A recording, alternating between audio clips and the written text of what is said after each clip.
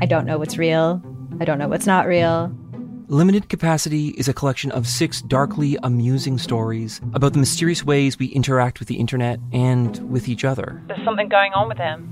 It's like an act. I don't trust him. What? You're staring at me like I should say something, but I don't really know what to do here. That's the whole name of the game. Don't talk about how the town isn't real. You understand? Limited Capacity. Available now on CBC Listen or wherever you get your podcasts. This is a CBC podcast. Hello, folks. We are smack dab in the middle of the holidays, and there's just under a week left to the year 2020. God, it feels good saying that. As we all know, 2020 was the worst. But you know what's worse than 2020? Anal cancer. And our past guest, Ella, was a guest that we had on the show this year in 2020, this past summer. And Ella had the ability to find quite a bit of humor in her experience of going through anal cancer. And I got to say, I commend that human for the ability to do so. If Ella has the capacity to laugh in the face of her anal cancer, which is a funny sentence to say, then I think that all of us should be able to have the capacity to find the humor that exists within the absurdity that was the year 2020. So with that, before we end this year, we're gonna go back to that very fun, very enjoyable conversation with our friend Ella, all the way from Australia. And we hope you enjoy this little re-release as we are kind of hunkered down and drinking eggnog and hugging our families and taking a little break here at Sick Boy Podcast. So, without further ado, here's our episode with Ella. Welcome to Sick Boy, a podcast where we talk about what it's like to be sick. This week's guest is Ella. She had anal cancer. Let's talk about it.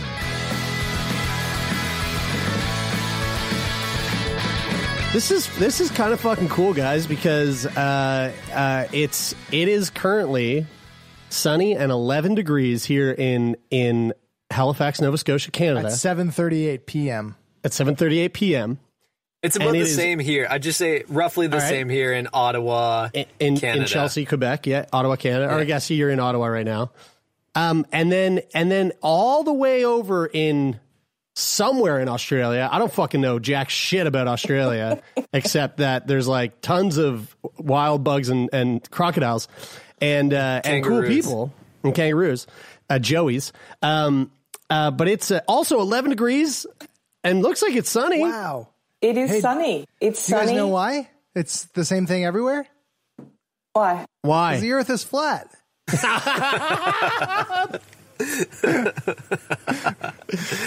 Just in case you guys were wondering why it's the same weather and temperature everywhere.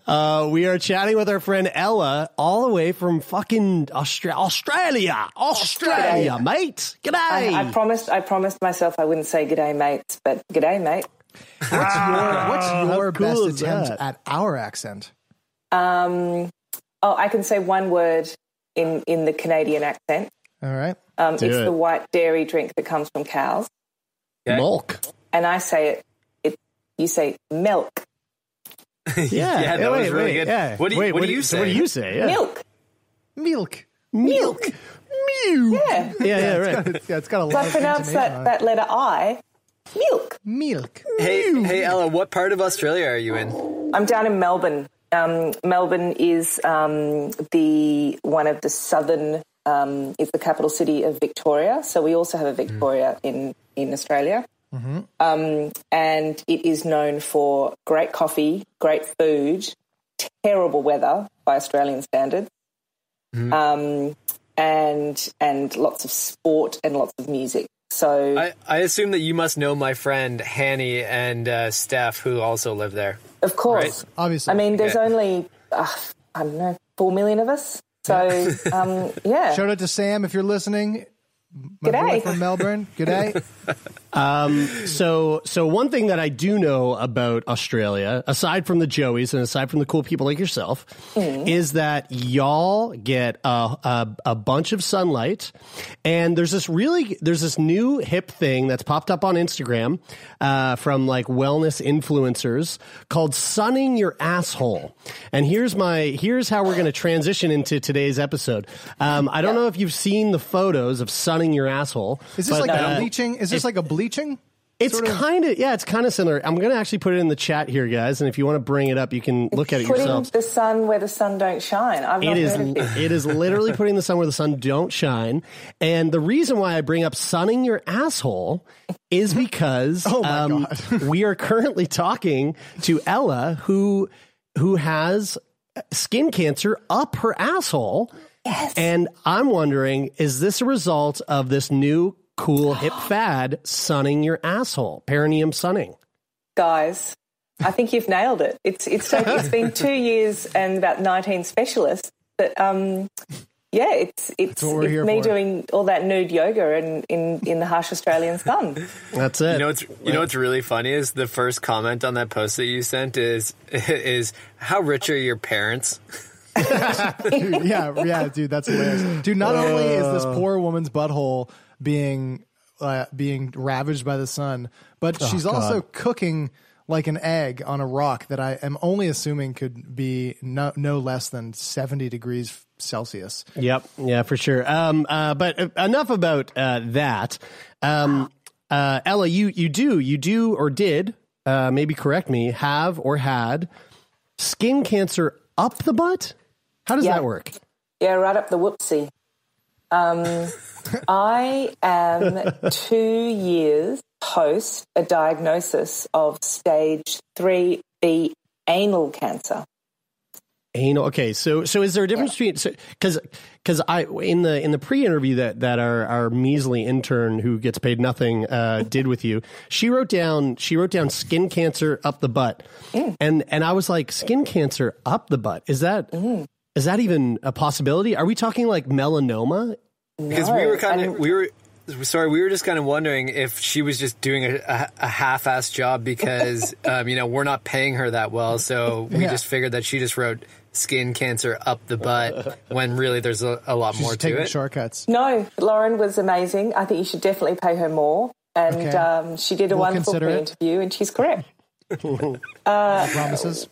I had what is known as a squamous cell carcinoma. So that's a type of skin cancer. It's not a melanoma, thank God, because you really don't want a melanoma, and you certainly don't want one up your bum. But it's true. And again, I did not know this until 2 years ago when I was diagnosed. But the skin that goes from the outside of your bum up your anus, there's that sexy word again, is the same skin that's on your hands and legs and the rest of your body. And then there is literally a point at which your anus turns into your rectum, and then that turns into your bowel. And that's why there's anal cancer, rectal cancer, and bowel cancer. And they're all completely different cancers.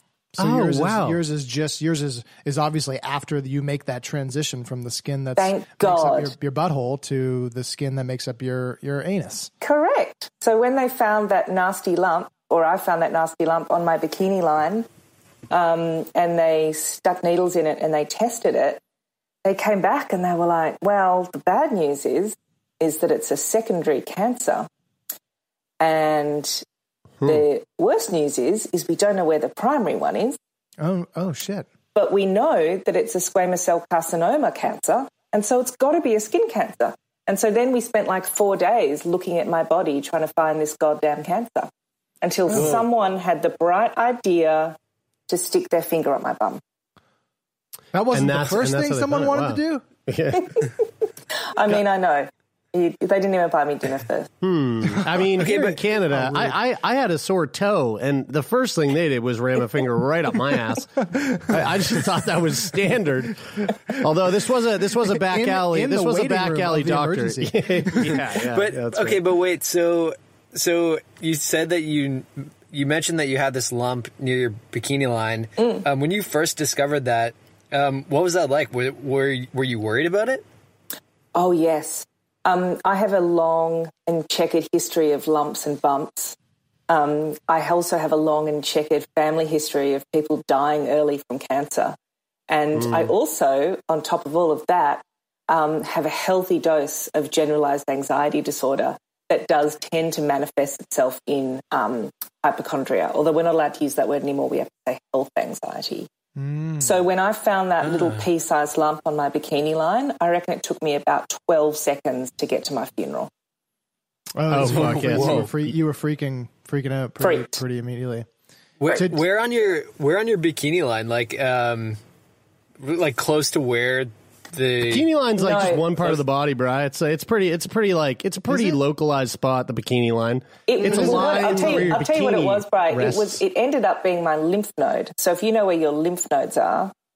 That's why I was asking that, because you have a fuckload of lymph nodes, and they usually get inflamed first, right? Because that's a sense of inflammation in the body, or that you're fighting off something. Yeah, and that's what the GP said to me when I went the very next day. See aforementioned health anxiety. And I said, I've got this lump on my bikini line and it's not sore and it's not moving around. And I do know from my family history that those are two signs that maybe it's not just an ingrown hair. And she felt around while my kid played on the ground with her toys. And she said exactly what you would expect a GP to say, and it was the right thing to say, which is it's probably nothing, leave it a month, and then if it still hasn't gone away, then we'll give it an ultrasound and a biopsy and do all that sort of nasty stuff. So do you feel pretty justified in your I'm assuming, you said that you've kind of had this, health anxiety, or I'm assuming for most of your life. You've been kind of like in that headspace about health. Do you feel like, do you kind of feel vindicated a little bit? Good word. I mean, one of the lines I started to crank out when I was sort of over-medicated and understimulated during my treatment was the worst thing. What's worse than a hypochondriac is a vindicated hypochondriac. And it's true. I am a GP's worst nightmare because they're doing their best and they're bloody good at what they do. But holy hell, 400 people were diagnosed with anal cancer in Australia in 2015. And that was really the last time there was any sort of stats around it. It's such a rare cancer. And the poor woman, I still see her. I still, go in and out of the same GP practice. And I don't know whether I'm just projecting, but yes, I feel a little vindicated because I didn't wait a month. I went and had an ultrasound straight away. But I also feel really bad for her because she didn't do anything wrong. Right. In Australia, what's the healthcare system like? I don't know that much about it. And in hearing you say that she told you to wait a month to go get an ultrasound, what's the process of trying to speed that up and going and getting one quicker than what might be recommended by a GP? Yeah, it's a good question. We've got a really good public health system. It's similar to in the UK, the NHS. It's called Medicare, and it covers everything. But yeah, you have to go through the public system, which means that 36-year-old women with tiny lumps on their bikini lines would probably have to wait some time to get an ultrasound. Having said that, she wrote me a referral. I could have gone the very next day. It was more of her recommendation. Okay. But I happen to be in a ongoing monitoring relationship with a breast cancer surgeon because of a family history of breast cancer. Just to be clear, I've never had breast cancer and I don't have the genes for the breast cancer, but I'd like to get checked out. And very coincidentally, I was actually seeing him the very next day. And he was telling me the excellent news that my boobs were clear. And I was feeling really smug because, my boob. So I took the credit for the cells being excellent. And as I stood up from the appointment and I said goodbye, I still remember this as one of my very seminal cancery moments. I put my bag over my shoulder. I walked out the door, and because I can never resist the chance for a joke, I turned my head and I said to him, "Well, Suen," that's his name, "it's always good to have something to worry about. So now I don't have to worry about my tits. I can worry about my lump on my groin." And he didn't laugh at my hilarious joke. Instead, he said, "Can you please come back inside and lie down, and I want to look at this." And he was the reason why my treatment became sped up and my diagnosis was sped up. So whoa, that's crazy. So how long ago? I mean, okay, how old are you? I'm 38. And so I was sorry, 36. Can I just go back to that moment when you went back into the room? Yeah. When you went back into the room and he checked the lump there and kind of expedited that whole process, did he kind of raise any red flags for you leaving the room that day? No, and again, he's one of the most amazing, skilled, revered cancer specialists and surgeons in the country, and he looked over the desk at me and said, "I'm almost certain it's a hernia, so don't worry," because he knew that my anxiety was very bad. Right. So this happened when you were 36. Yes. And that was that. So now 2 years ago. Yep. It was April 2018 when I was diagnosed. And you said that you have a child. Yeah, she was 5 then, so she's just about to turn 8. Right. Well, in terms of like the anxiety surrounding being diagnosed with cancer, how much of the fact that you have a kid, like how did that play a role into your anxiety and the things that you were feeling? Like, there's obviously the anxiety of just like going through the process of having cancer yourself and what that entails. But did thoughts of your family come up during all of that? And like, what were the discussions with your partner? I assuming that you're. Yeah, I've got a husband. That you're with your husband. Yeah. Okay. His name's Tom. He's excellent. It was horrible. It was hell. That was the worst bit. The worst bit was, as anyone, and you guys, I know you've spoken to a fair few people who've received cancer diagnoses and other sort of significant health sort of diagnoses. The worst point I've found, and I've spoken to lots of people who've gone through this, is the point between diagnosis and prognosis. Because you know you're sick, but you don't know how sick you are, and you don't know what they can do about it, and you don't know whether you're going to die or not. And that time can stretch out for 2 or 3 weeks. For some people, it can be longer. But luckily for me, it was about 2 weeks. And that was the 2 time. weeks of your life? It was fucking hell. And the thing that made it hell was also the thing that got me through it, because there was a very distinct sense of it's a fear I can't really describe. It's a terror. It's a very primal, animalistic terror that you need to run. And you need to get away from this very, very, very bad thing that's just happened to you. But on the flip side, it's in you, and no matter where you go, you can't leave it, and so you're going to have to face it. And so the terror that I felt was because I was a mother, and I was obviously thinking about leaving a child out in the world and not having me around for her.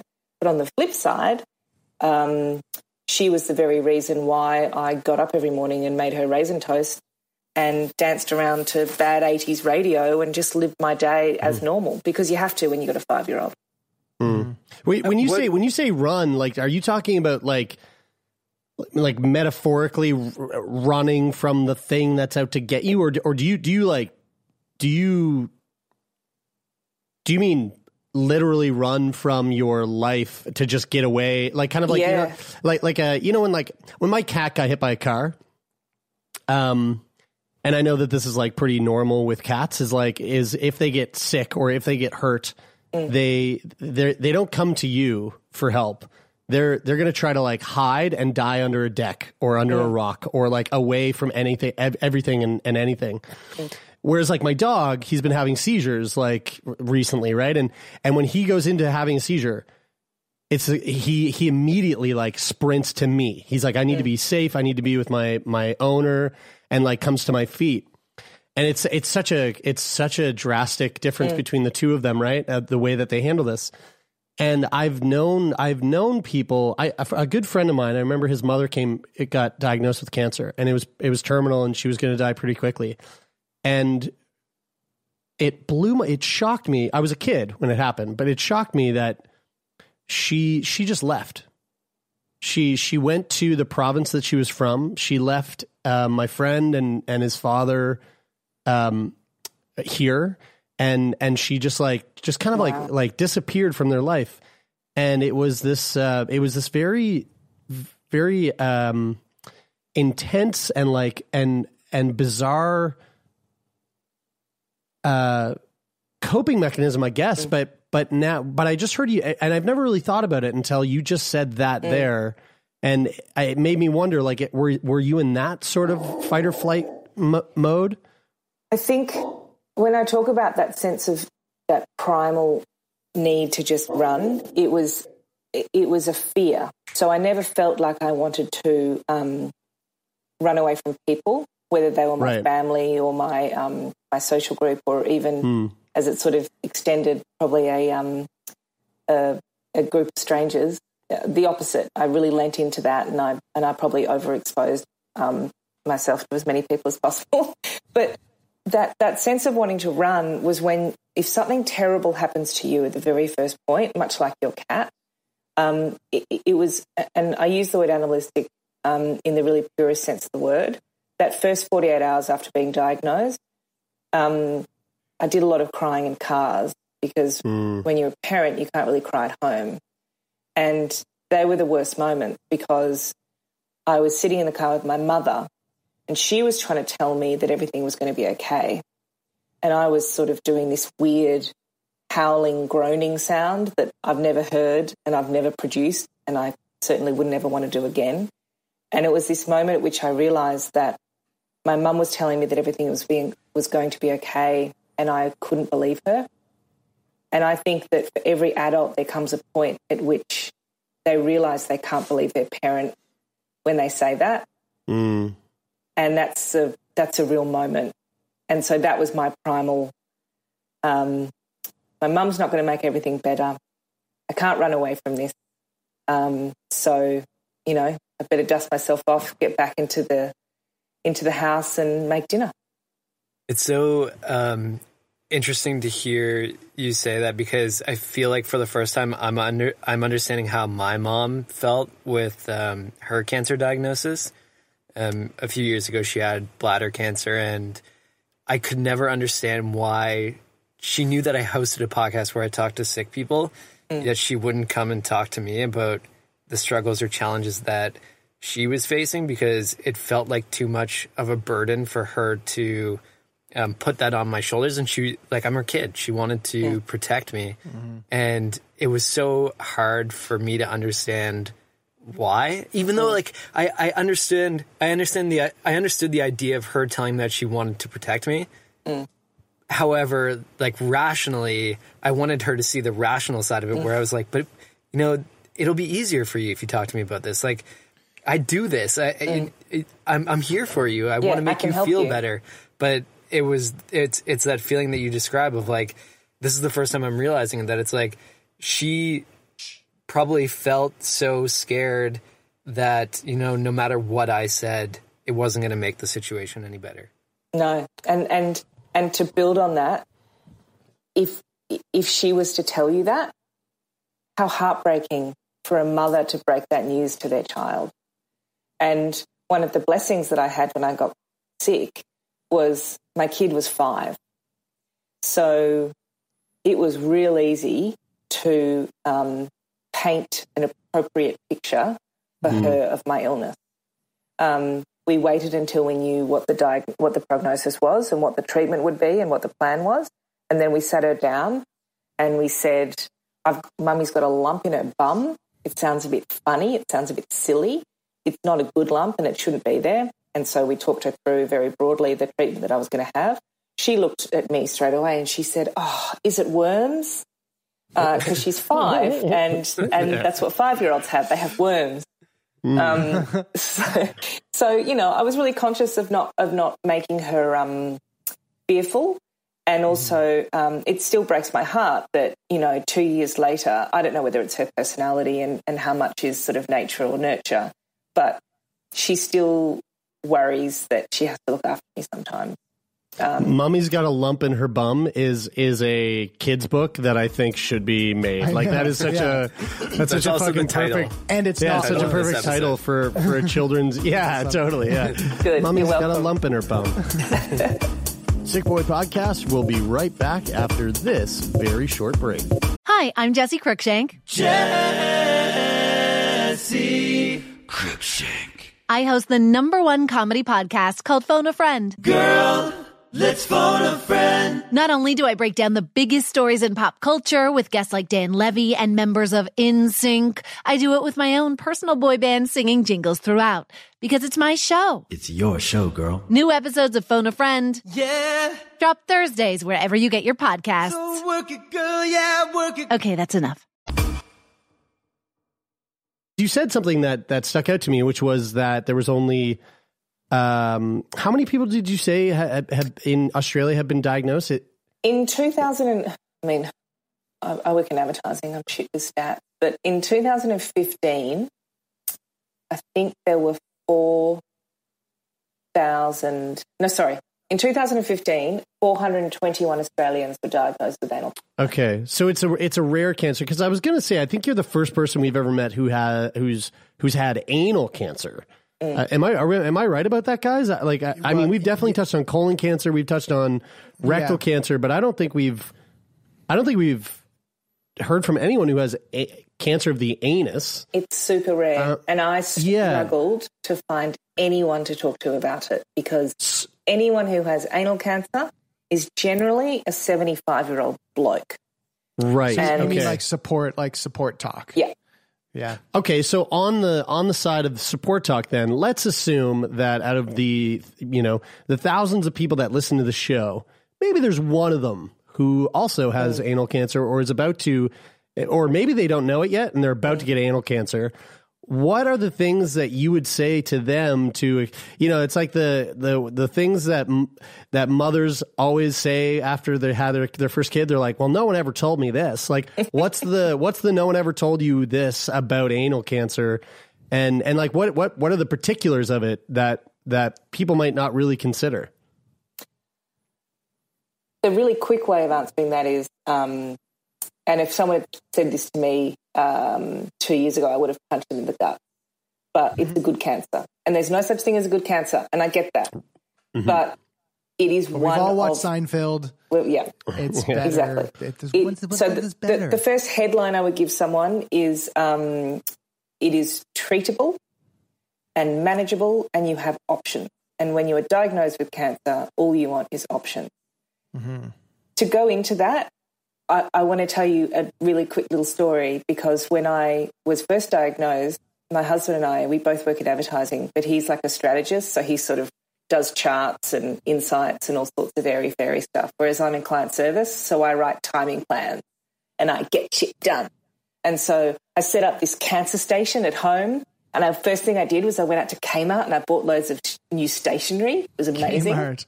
And then we had phones, and it was in my head, it was like a montage with music playing in the background, and we were talking and we were typing and we were trying to get together our treatment team.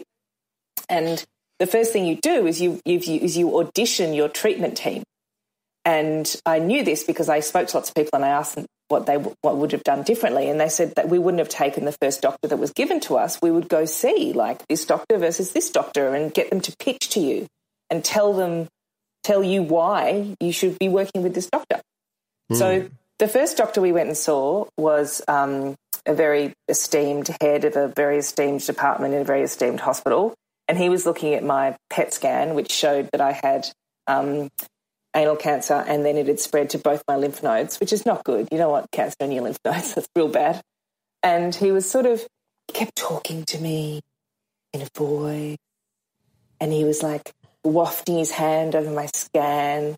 And then anyway, at one point he referenced all of my reproductive organs and my genitalia, and he said, "Your pause, waft, lady part." And I was like, and Tom, my husband, was sort of holding my hand so I didn't stand up and stomp off. Anyway, the next day we went and saw another doctor. You were like, "It's my pussy." I was going to say something else because I know that you Australians are very fond of the C bomb, which is a different animal over here. I didn't drop the C bomb, but as Tom marched me down the hallway away from him, I was sputtering over my shoulder saying, "It's a vagina.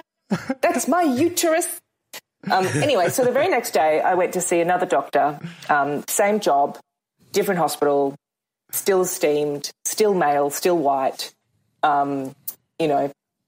They sort of feel like they're all pretty much cookie cutter. And we walked into his office and he sat me down, and this is answering your question, and he said, "I'm going to tell you something that no one else is going to say to you."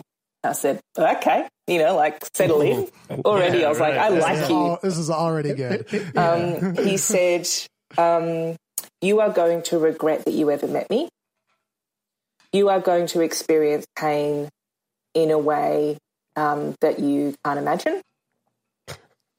And if you stick with it, then you will get better." Wow.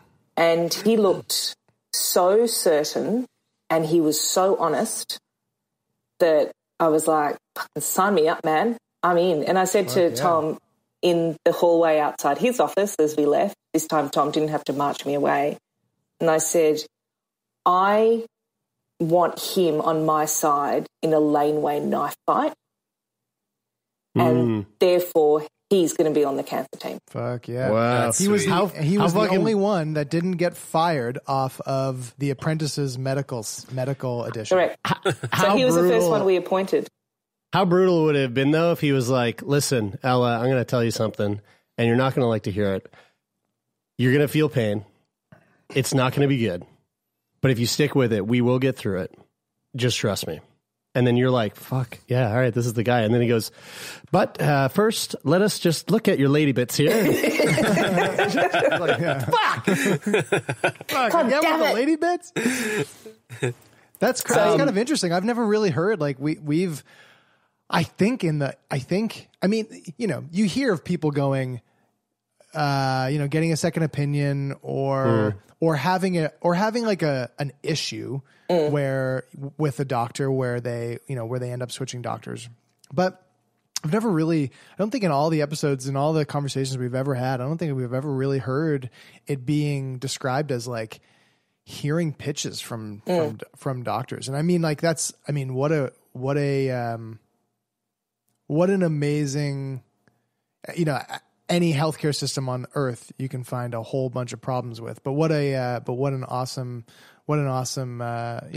ability to be able to go, "Hey, I don't want to choose this one because I don't get a good vibe from this one, or this one doesn't really kind of jive with me," and to be able to go with somebody that you really feel is going to be able to take care of you. Because I mean, there is something for sure to be said about, I was listening to something that was maybe a couple weeks ago, and it was saying that on the upper end of placebo can have a performance increase of up to 15%. Amazing. And so there is something very much to be said about believing that someone can take good care of you.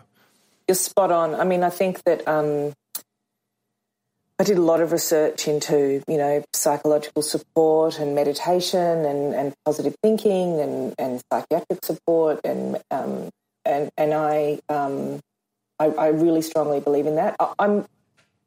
I'm conscious that I come from a point of privilege. I had most of my treatment through the private health system, which allowed me to, as I said, audition specialists. You can do that through the public health system, but it's trickier. Mm-hmm. Also, I did not receive a diagnosis that was so rare or so advanced that I had no choice.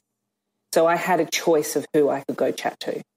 But in that point of privilege, I still could have made the decision, which most people I've spoken to have done, particularly if they're older, that they take the treatment and the team that they are given, as opposed to seeking a treatment and team that they feel part of. And that was a really important delineation for me, because I'm a massive control freak and I need to feel that I am in control of the process, even though we all know that I'm not, because it helped with that placebo effect and with that sense that I knew what was coming. So when he said to me, it's going to be very, very painful, I'm probably going to have to hospitalise you for pain management, it meant that when I was eventually hospitalised for pain management, it was all part of my plan, as opposed to a terrible thing that came out of the blue like a Mack truck. Right. Ellie, you mentioned that it's good to have options, and I know that relating back to my mom's experience with cancer, she had kind of 3 different routes that the doctors advised her about, and she had the option to choose which one she was going to take. What were your options? Like what do they tell you when you have anal cancer, and it's stage 3B, did you say? Yeah. What does that mean, and how do they treat that? They said, we're going to give you a treatment protocol that we have used since the 70s, to which point I turned around and said, that doesn't sound very good. Yeah, give me the one you've been using for the last only 10 years. Can I have the new one, please? Yeah. But what they explained to me was it has been so successful since the 70s that they haven't had to change it. So whereas I had options. You're like, bullshit, I'm in marketing. I know how this fucking works. Yeah, I know that's spin. So I had the same treatment that basically everyone on the planet has for anal cancer, which is you blast the tumour and all of the lymph nodes around it with 30 sessions of radiation, which is a shitload. That is a shitload. That sounds like the ultimate bidet. It's... I can't have any more. I'm done. Cleanest butthole after that? Well, depends how...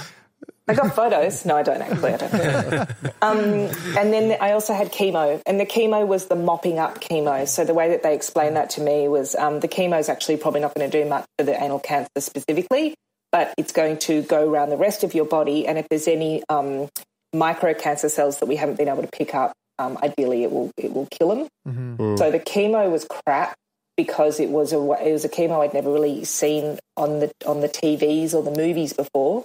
It was actually a portable pump.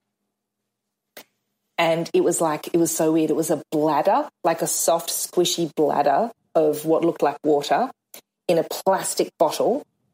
And then they surgically put a line right up, and it sat just above my heart. Mm-hmm. And what it did was, as my heart beat, it pumped the chemo into my body continuously for, I think it was 72 hours. Oh, wow. And they gave it to me in a sad little string bag that I hung around my neck, and I had to walk around for 3 or 4 days with a bag of poison, with the bladder getting progressively smaller as the poison went into my body. Oh, my God. And why, and did anybody say why that, as opposed to like the one where you go to the hospital, they hook you up, you're there for a few hours, and then you peace out? And yeah, they want it in your body for as long as possible. Oh, so, they want to strip away as much dignity as they possibly can in this process. I carried that bastard of a bottle, because even though the plastic bladder got smaller, the bottle obviously is still the bottle. The only thing is it got lighter. It was interesting. Like every sort of couple of hours, I'd be like, oh, it's hanging on my neck like a slightly less heavy millstone of death. But I just, luckily for me, it was winter, and so I had my big, long parka on, and I just shoved that bad boy down, and I did school pickup and the laundry, and I just carried it round. Did it make you feel real? Did you feel real shitty? Yes. The only thing that it was like being early days of pregnancy, I ate a lot of potatoes. I mean, you're looking at basically one of the only humans on earth that gained weight through chemotherapy. Interesting. Is that like it gave you potato craving? Oh my God. Mashed potato, fried potato. Fries? Yes. Fat Coke. What do you guys call fries in Australia? Fat Coke? Fries. Chips. Wait. Chips. Ah, yeah, look at that. That's the most Australian thing I ever heard. You want a chip brew? You want a chip brew? That's Chips. Cheerio. That's a Kiwi thing. That's I'm curious. How do they do radiation in your butthole? Do you have to look like that lady who was getting the perineum sunning, or just fucking knees up by your spread ears, your legs and butthole pointed directly up? I have thought to myself, I'm going to share this part of the story with you. Oh, because okay. I haven't told anyone this story. Oh my God, exclusive. Sick Boy exclusive. Oh my God. But I think that if I have to tell anyone, that it has to be 3 strange Canadian men who have Of course. When you don't have to if you don't want to. But you should. You're the sweet one. Brian is the sweet one. Shut up, yes. Brian. But shut up, Brian. All right, go ahead. The way that they give you radiation for anal cancer or cervical cancer or any other sort of cancer is you still lie down on a bed and a massive machine goes around you. You don't go on your hands and knees. You don't lie on your tummy with your bum in the air. It's just it's pretty amazing. They basically map out your exact body inside and out, and then with the world's most amazing computer, they work out exactly where the radiation beams are going to go over the 15-minute treatment. Yeah, because it's lasers, right? They laser. Did they give you the little radiation tattoo? Yep, I've got 4 tattoos. I'm basically Ruby Rose now. So before that, they have to map your body. They have to work out exactly how they're going to do it. So they do things like they mold this special blue plastic, almost looks like a mini banana lounge that you lie on, but it sort of cups you in and makes you stay really still because they want to make sure that they're firing their radiation at exactly the same point by millimetre, and it's every day for 6 weeks without weekends because cancer doesn't work on the weekend. Because you had like the crazy number of it. You had 30 rounds of it. Wait, did you just say you don't do weekends because cancer, like you're making the joke, cancer they doesn't literally work? Because cancer doesn't work on the weekends, Brian. You didn't know that cancer doesn't does work actually on the weekends. They actually give you the weekend off? Yeah. That's crazy. And if you're in the Middle like East, it's a Friday, Saturday. Yeah, I just want to say, because this kind of blew over, Ruby Rose, for those of you out there who aren't aware, because I fucking wasn't, is a very hot, very tattooed Australian model. I am wait. And is she the one that was in John Wick? Or am I making that up? I don't know. I'm thinking of the deaf woman who was in John Wick. Who was different actress. Okay. Yeah. She kind of looks like Justin Bieber. She does. Yeah. Dude, she's got a Bieber-y look. That is the one I'm talking about. That's her. No. Really? Yeah, dude. She was in John Wick. She's very. which one? She's very beautiful. She's very tattooed. Badass villain in John Wick 3. The one that's going around that's two. the auditor. No. Number 2, John Wick 2. That was John Wick 3. That was 3. Anyway, okay, whatever. We okay, we're good. You guys carry on. That's fine. We digress. What out of all the treatment that you went through, what would you say was the hardest part, the hardest one, the hardest element? So the side effects from the radiation is horrific. And I think the word that the doctors used for me at the very beginning is it's brutal. They said that a fair percentage of people going through those 30 sessions of radiation therapy can't do it from beginning to end. They actually have to take a break because it's 3rd-degree burns on your bum hole. Oh. So at the very beginning of the process, and I almost got away with not being able to tell you the embarrassing story, but I'm still going to tell it to you. Wonderful. But when they were mapping out my body and when they were going to do they were mapping out that plastic banana lounge and they were giving me my Ruby Rose tattoos, they put me into a room with these 3 young radiation nurses, 2 of which I think were on like internship. They were just babies. And they were so nervous because they'd never done this before, and they'd certainly never done it with a 36-year-old woman.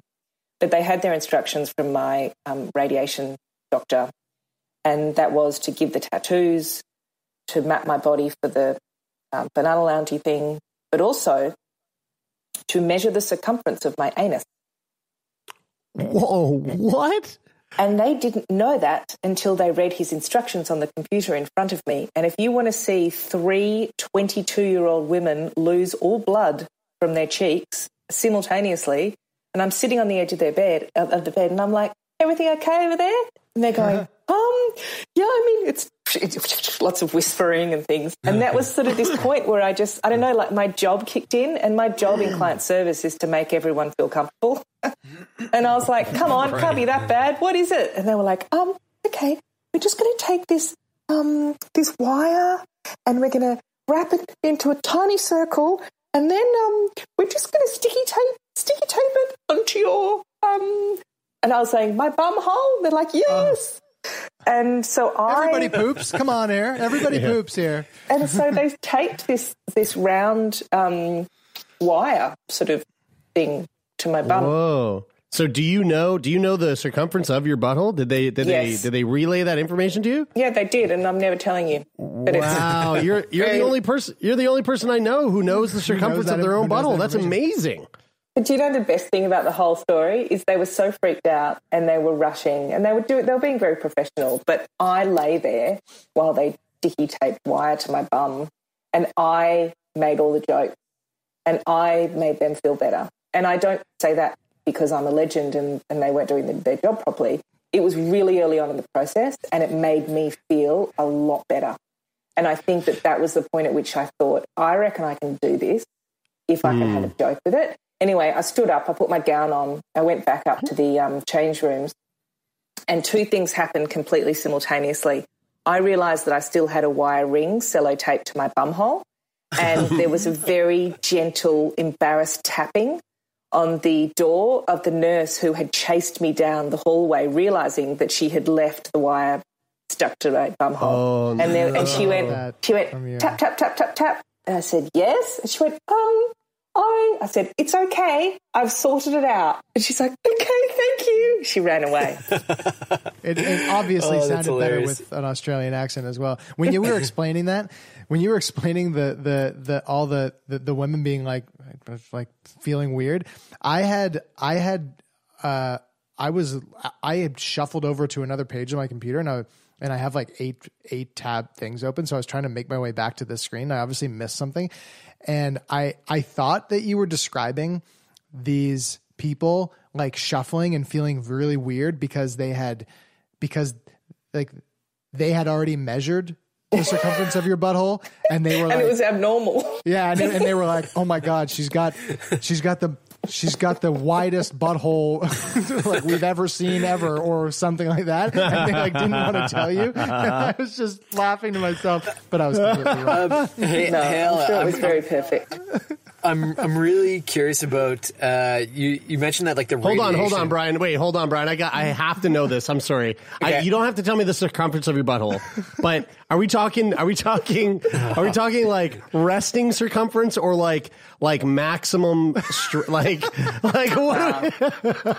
Because why do you need to know that? Because I want it because there's a big difference. Because there's a big difference. There's a huge difference of those two circumferences, and so I'm wondering if they had to measure me so they could replicate how I would be every day for 15 minutes lying on a bed.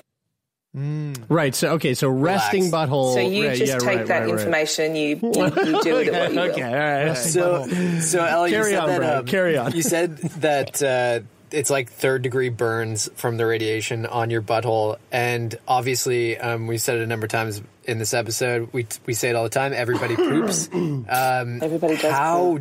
How difficult was it to go to the bathroom? It was for the the worst 6 week period. The worst pain I've ever experienced.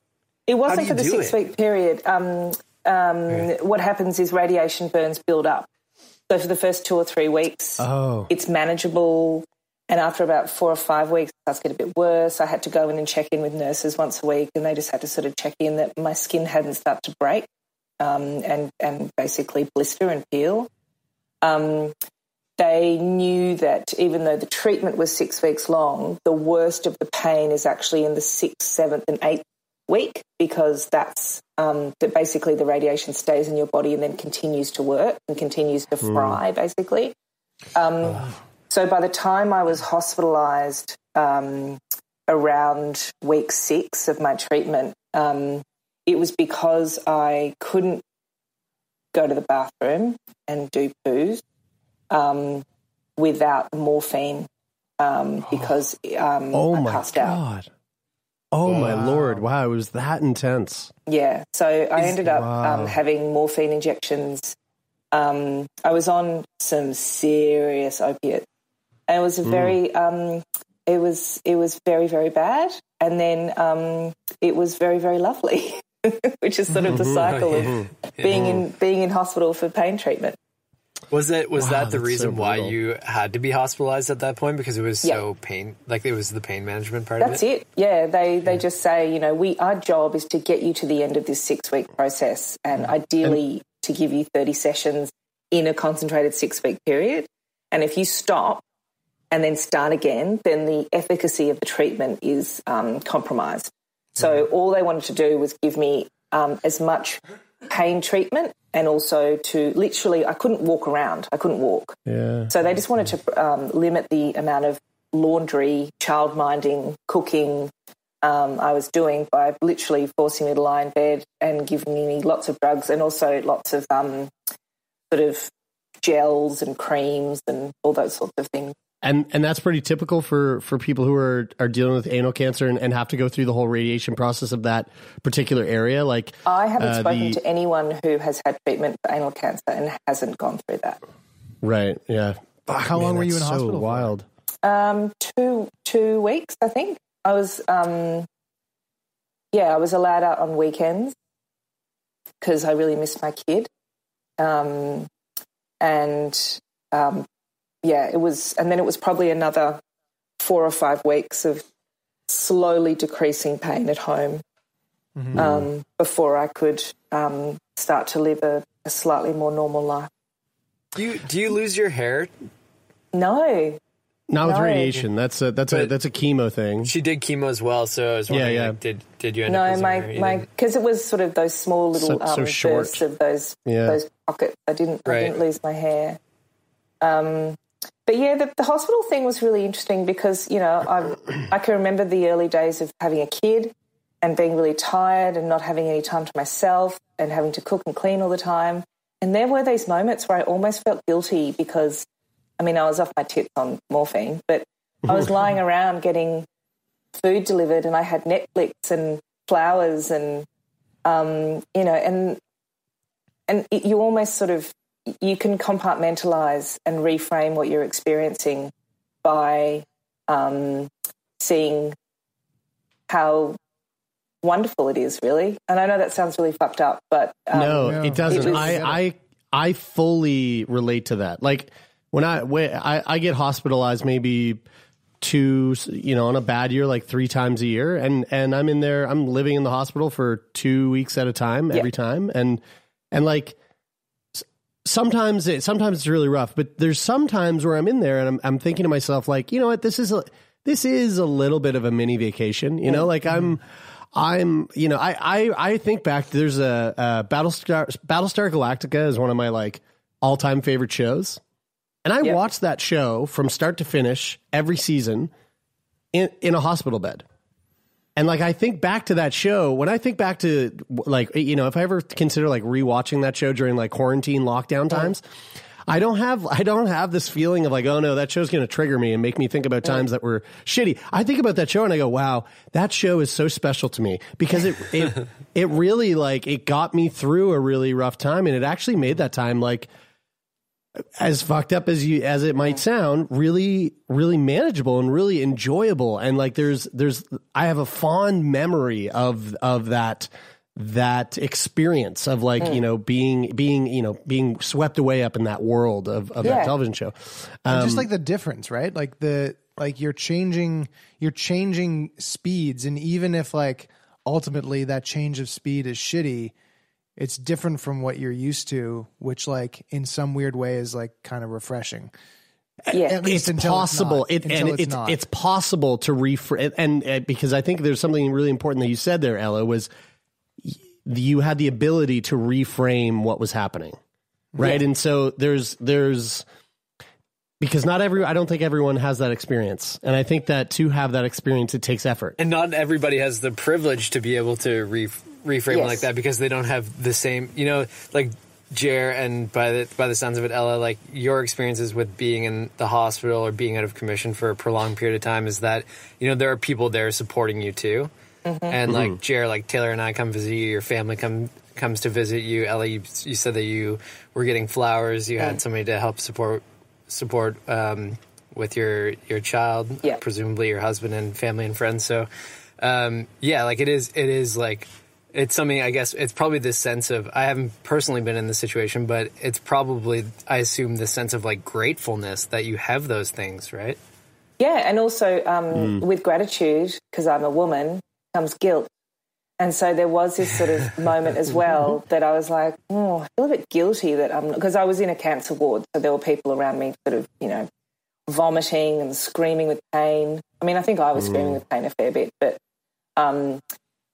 the whole nausea, like I just kept feeling so grateful that I wasn't nauseous, because I thought at least when the drugs kick in, I know I've got a 2-hour block where I can nap or watch TV and I'm not crying anymore. But then I felt guilty that I wasn't nauseous or I wasn't bald or I wasn't terminal.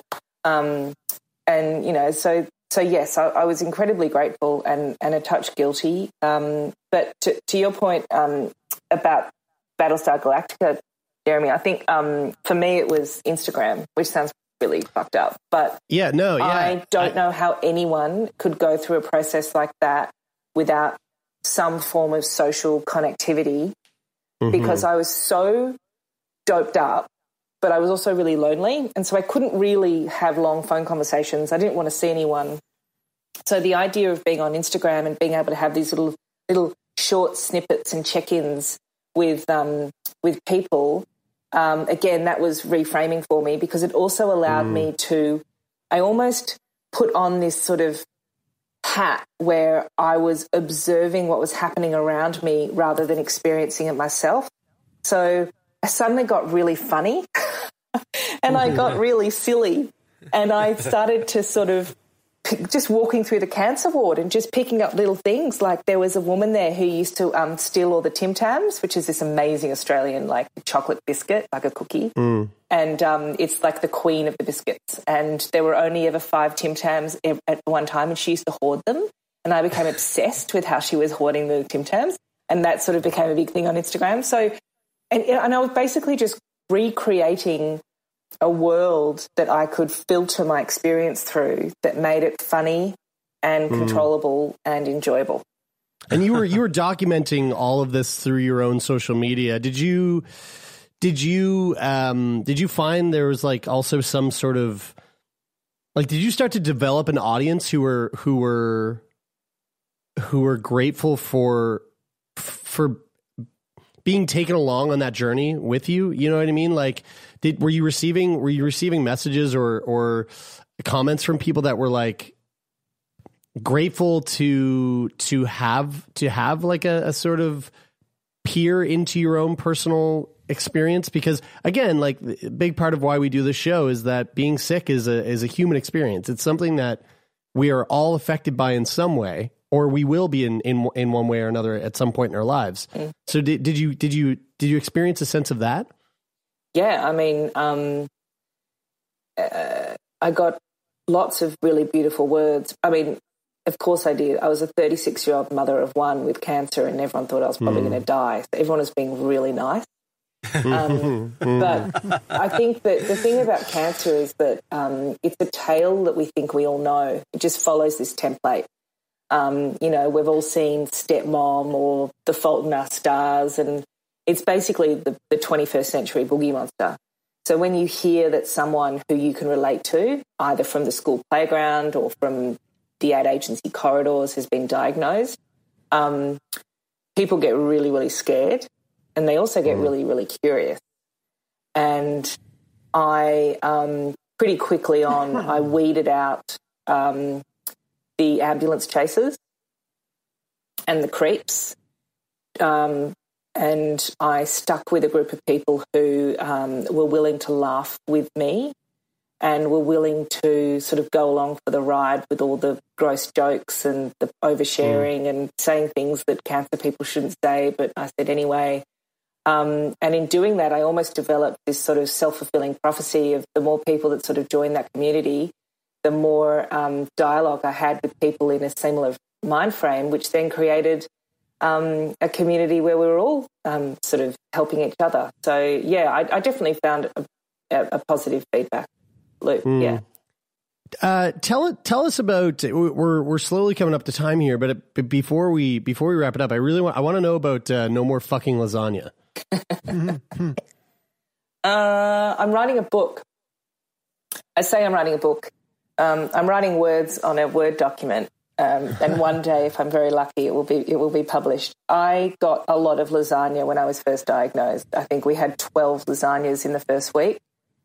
I don't know if it's an Australian thing, but people just kept turning up with lasagnas.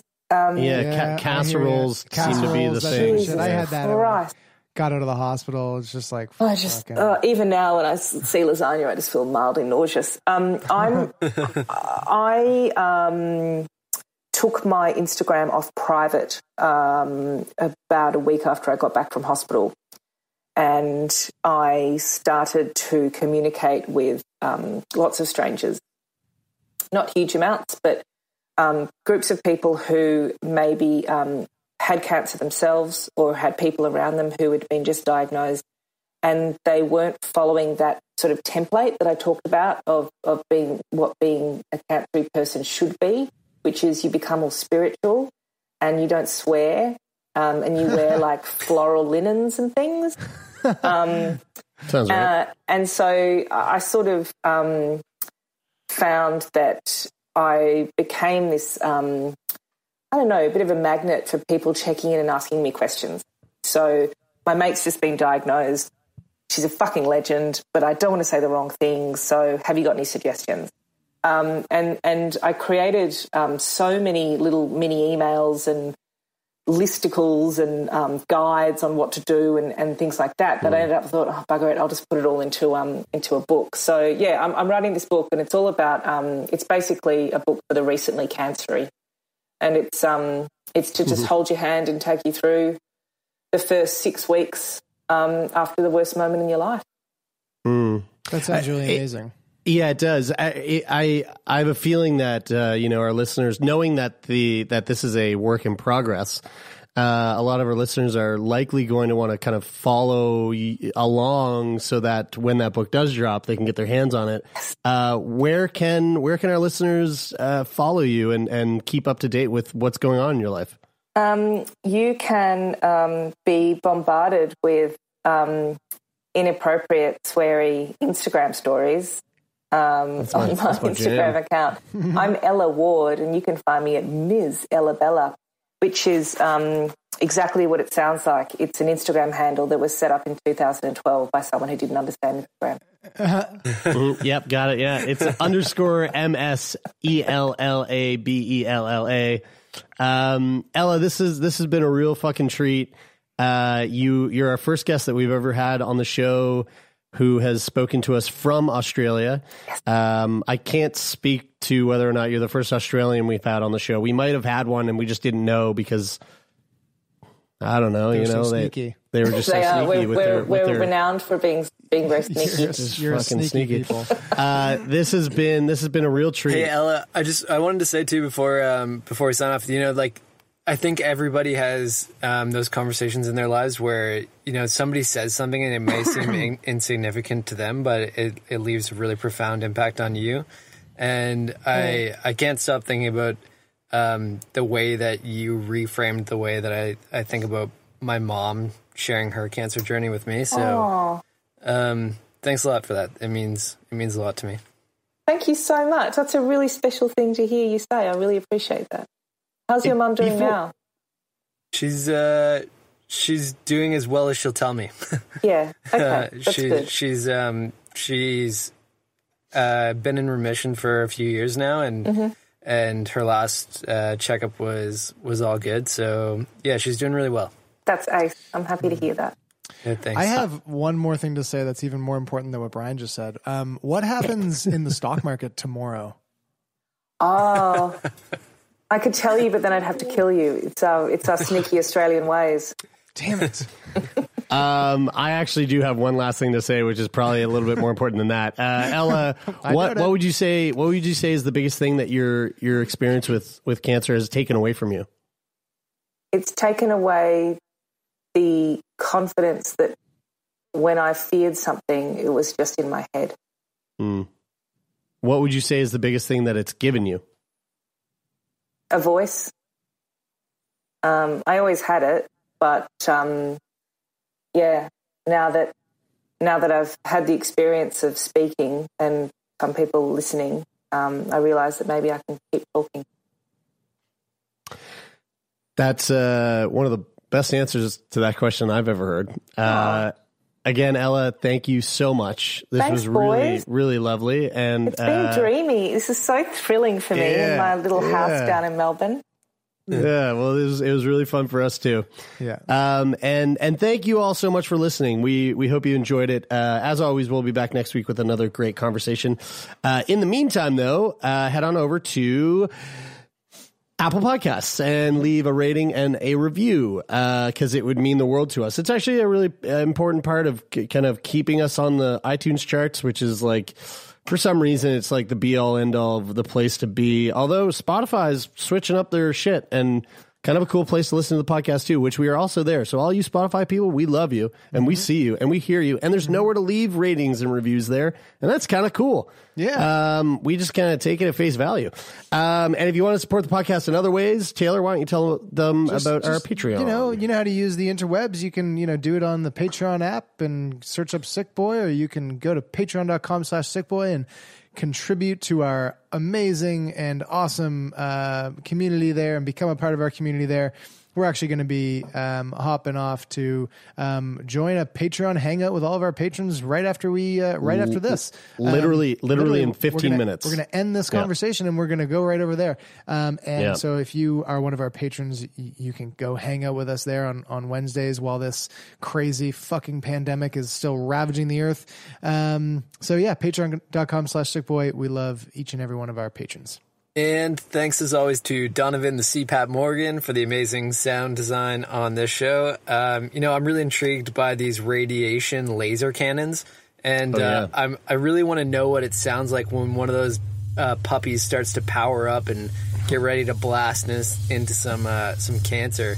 So Donovan, why don't you make it sound like we're tearing apart some cancerous cells and blowing them to fucking oblivion? That's what this sounds like right now.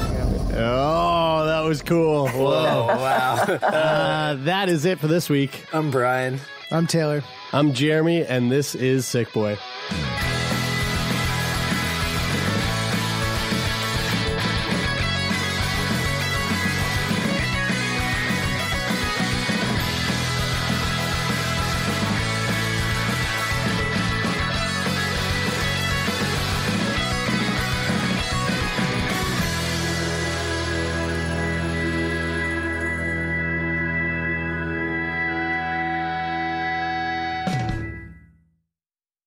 For more CBC podcasts, go to cbc.ca/podcasts.